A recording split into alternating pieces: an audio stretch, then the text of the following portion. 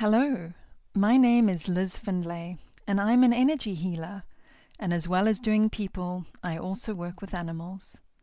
One of the issues I work on with my clients is sleep disturbance. Many of them report back to me that they've had the best night's sleep in a long time after a healing session with me. I used to swing between insomnia and chronic fatigue, so I know firsthand what it's like to really struggle with quality of sleep. I became so desperate that I'd try any suggestion or old wives' tale that I heard about, which even found me bathing in chamomile tea bags. It didn't shift the insomnia, in case you were wondering, but it had a lovely relaxing scent. At one stage, many years ago, a GP even prescribed me sleeping pills to try to break the cycle, but they just offered me a temporary state of being unconscious, without the refreshing feeling of being recharged after a good night's sleep. I had to find another solution, and so I'd like to share with you my top 7 tips on what I have found to work for me personally. As with many things, we are all individual and unique. However, you might find a few of these tips work for you too. There is very seldom just one magic thing that fixes everything. And so what I have found is that a combination of things is what does it for me. None of the following tips seem to work on their own. However, put together, and I'm sound asleep, waking refreshed in the morning. I have come to learn that a lot of these sleep tips are to do with messages to the brain. And so my first tip is to switch your mobile phone to flight mode and silent at least half an hour before bedtime. For me, it's about an hour before. I then use that time to slowly get ready for bed and read a bit before lights out. The reason is that the blue light emitted by your mobile phone screen stimulates your brain in a way to be awake and alert. This is obviously a problem if you're wanting to relax and enter a sleep state, and so it takes much longer to reach the specific brain waves for optimal sleep if you've been staring at your screen until late at night. The same goes for TV and other electronic devices such as laptops and tablets.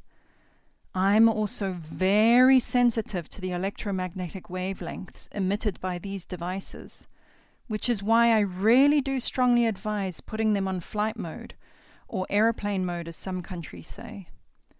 So all electronic devices are ideally turned off and put away a minimum of half an hour before bed. And if you're going to read, it needs to be a proper book or one of the old style Kindles with no backlight.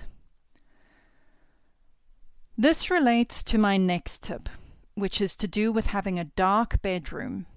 And so you want to turn everything off that emits any sort of light, getting the room as dark as possible. It's been written about in many articles that even the very small red light of your TV in standby mode can affect your brain, telling it to be alert. I can believe it because I've struggled to fall asleep when I've accidentally put my electric toothbrush on charge in my bedroom. Even with my eyes closed, I can still sense the little charging light. One of my windows in my bedroom has the blind hanging about an inch away from the window. I found a change in the quality of my sleep after moving to this home, which rectified itself once I covered this window with thick black paper, cut specifically to size and stuck on with blue tack just at night. Proper lined curtains and blackout blinds really are worth it. Lights in general need to be considered. It's only with the invention of the light bulb that we have been staying up later at night. Our ancestors would have been in bed not long after the sun went down, as there's not a lot that you can be doing by candlelight with no TV. So I suggest that from 7 p.m. onwards, use dimmers or side lamps to light your home, so you experience a nice transition between day and night. These new LED light bulbs are great. However, most of them are blue light and incredibly bright, therefore telling our brains to be active and alert, definitely not conducive to gearing the body and mind for sleep. You can get special light bulbs that are termed red light. Or like I say, just use side lamps for several hours before bed so the light is softer on the eyes. You can also get motion sensor floor lights to light your way to the bathroom if you need to get up in the middle of the night, rather than switching on a bright light that makes you feel like you're being interrogated as you stumble through. Something I never considered but makes so much sense is that even the clothes we wear sends messages to our brains. If you go to bed wearing anything you have ever done exercise in, you're telling your brain to get the body ready for a workout. I'm definitely guilty of this, as I used to often grab yoga leggings out of my cupboard if my pajamas were in the wash. You then curl up in your bed with your brain saying, "Hey, I thought we were going to do exercise." And so it takes much longer to reach a proper sleep state. So only wear proper pajamas that you do nothing else in but sleep, so your brain and body can associate them with rest. Which takes me to my next tip on leaving all work and office-related stuff out of the bedroom, so your brain can associate your bed with rest. So many of us sit up in bed with our laptops catching up on work, or even sending that quick email from our mobile phones before lights out. This can lead the brain to associating the bed and bedroom with work.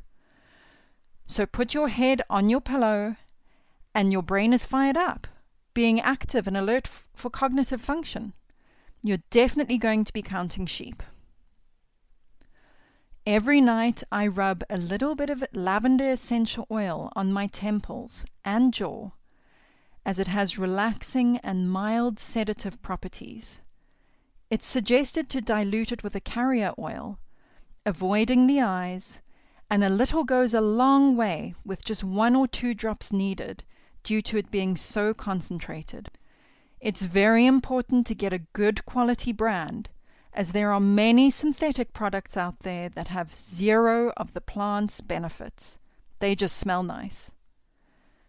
I use the brand doTERRA, but I've heard that Young Living and Tisserand are of a similar high quality. You can even put a drop on your pillow or use it in a cold water diffuser while you sleep. Now for what I've found to be the absolute game changer when all of the above just isn't enough. There is an author called Anthony William. You might know him from the Medical Medium series. And in one of his books he mentions that when we wake in the middle of the night, half the brain is still asleep. So the key is to relax in the knowledge that at least half of your brain is resting. Don't panic while tossing and turning, desperately wishing to fall asleep again. I tested this over time on a few rare nights where I couldn't fall back to sleep. Instead of waking up in the morning feeling mildly hungover with a dull headache, I was actually surprisingly alert and feeling pretty refreshed. So just relax, perhaps do some deep breathing, and I find using the time to be mindful can also help, such as focusing on the softness of my pajamas, how comfortable my bed is, my feet feeling coolness as I move them under the duvet, and how cozy I feel if it's winter. A few other tips to mention briefly are to stop drinking caffeine from the early afternoon onwards, keep your room temperature cool as heat can disrupt your sleep, and try to go to bed at the same time each night to establish a routine. Guided meditations can be hugely beneficial in relaxing the body and mind, preparing you for a peaceful sleep. And so look out for the sleep meditation I've specially recorded for you. I hope these tips are of some help, and it will be wonderful if you could add any of your own top sleep tips in the comments below. Wishing you sweet dreams tonight.